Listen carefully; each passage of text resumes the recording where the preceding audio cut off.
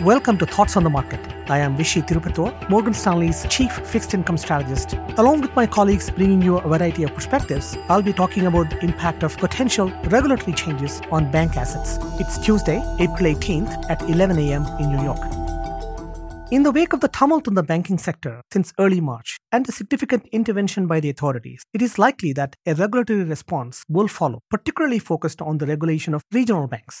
President Biden has already called on the federal banking agencies, in consultation with the Treasury Department, to consider a set of reforms that will reduce the risk of future banking crises. A review led by Michael Barr, the Vice Chair for Supervision at the Federal Reserve Board, is set to be released by May 1st and will likely offer some indication as to where future bank regulation might be headed. In this context, it is worthwhile to examine potential changes to regional bank regulation, reflect on how banks would respond to such changes, and consider their impact on markets. Across all banks, there are approximately 4.7 trillion of non-interest-bearing deposits with a duration of about 7 years. Banks will likely need to either review and re-justify or shorten such deposits. Our bank equity analysts expect two key regulatory changes: TLAC, total loss absorbing capacity, and LCR, liquidity coverage ratio, to be extended to smaller banks above 100 billion in assets. So this process will likely not get fully implemented until 2027. From the perspective of rates markets, these changes make the case for steepening of the curve. Our rate strategists see bank demand for treasuries increasing relative to other assets with greater LCR requirements.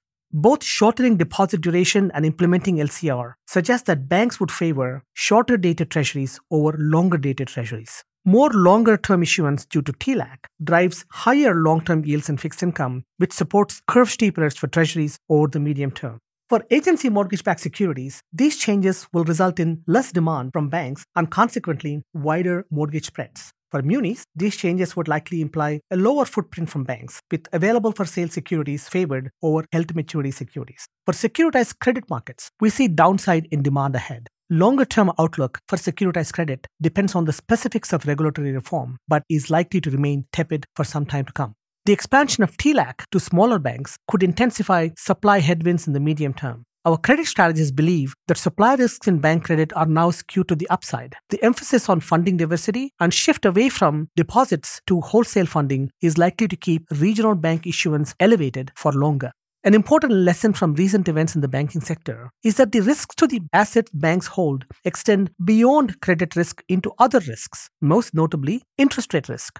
While interest rate and convexity risks are reflected in Comprehensive Capital Analysis and Review (CCAR) and Horizontal Liquidity Review (HLR) tests, arguably not having an interest rate component to risk weights enabled banks, and regional banks in particular, to seek term premia to support their earnings. It is not our base case that this would change. However, it is possible that regulators would at least consider enacting some type of a charge for owning longer duration securities. At a minimum, we expect regulators could require all banks to flow mark-to-market hits from available-for-sale securities through their regulatory capital ratios, something that the big banks have been doing already.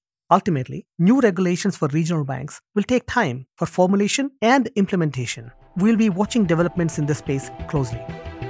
Thanks for listening. If you enjoy the show, please leave us a review on Apple Podcasts and share Thoughts on the Market with a friend or colleague today. The preceding content is informational only and based on information available when created. It is not an offer or solicitation, nor is it tax or legal advice. It does not consider your financial circumstances and objectives and may not be suitable for you.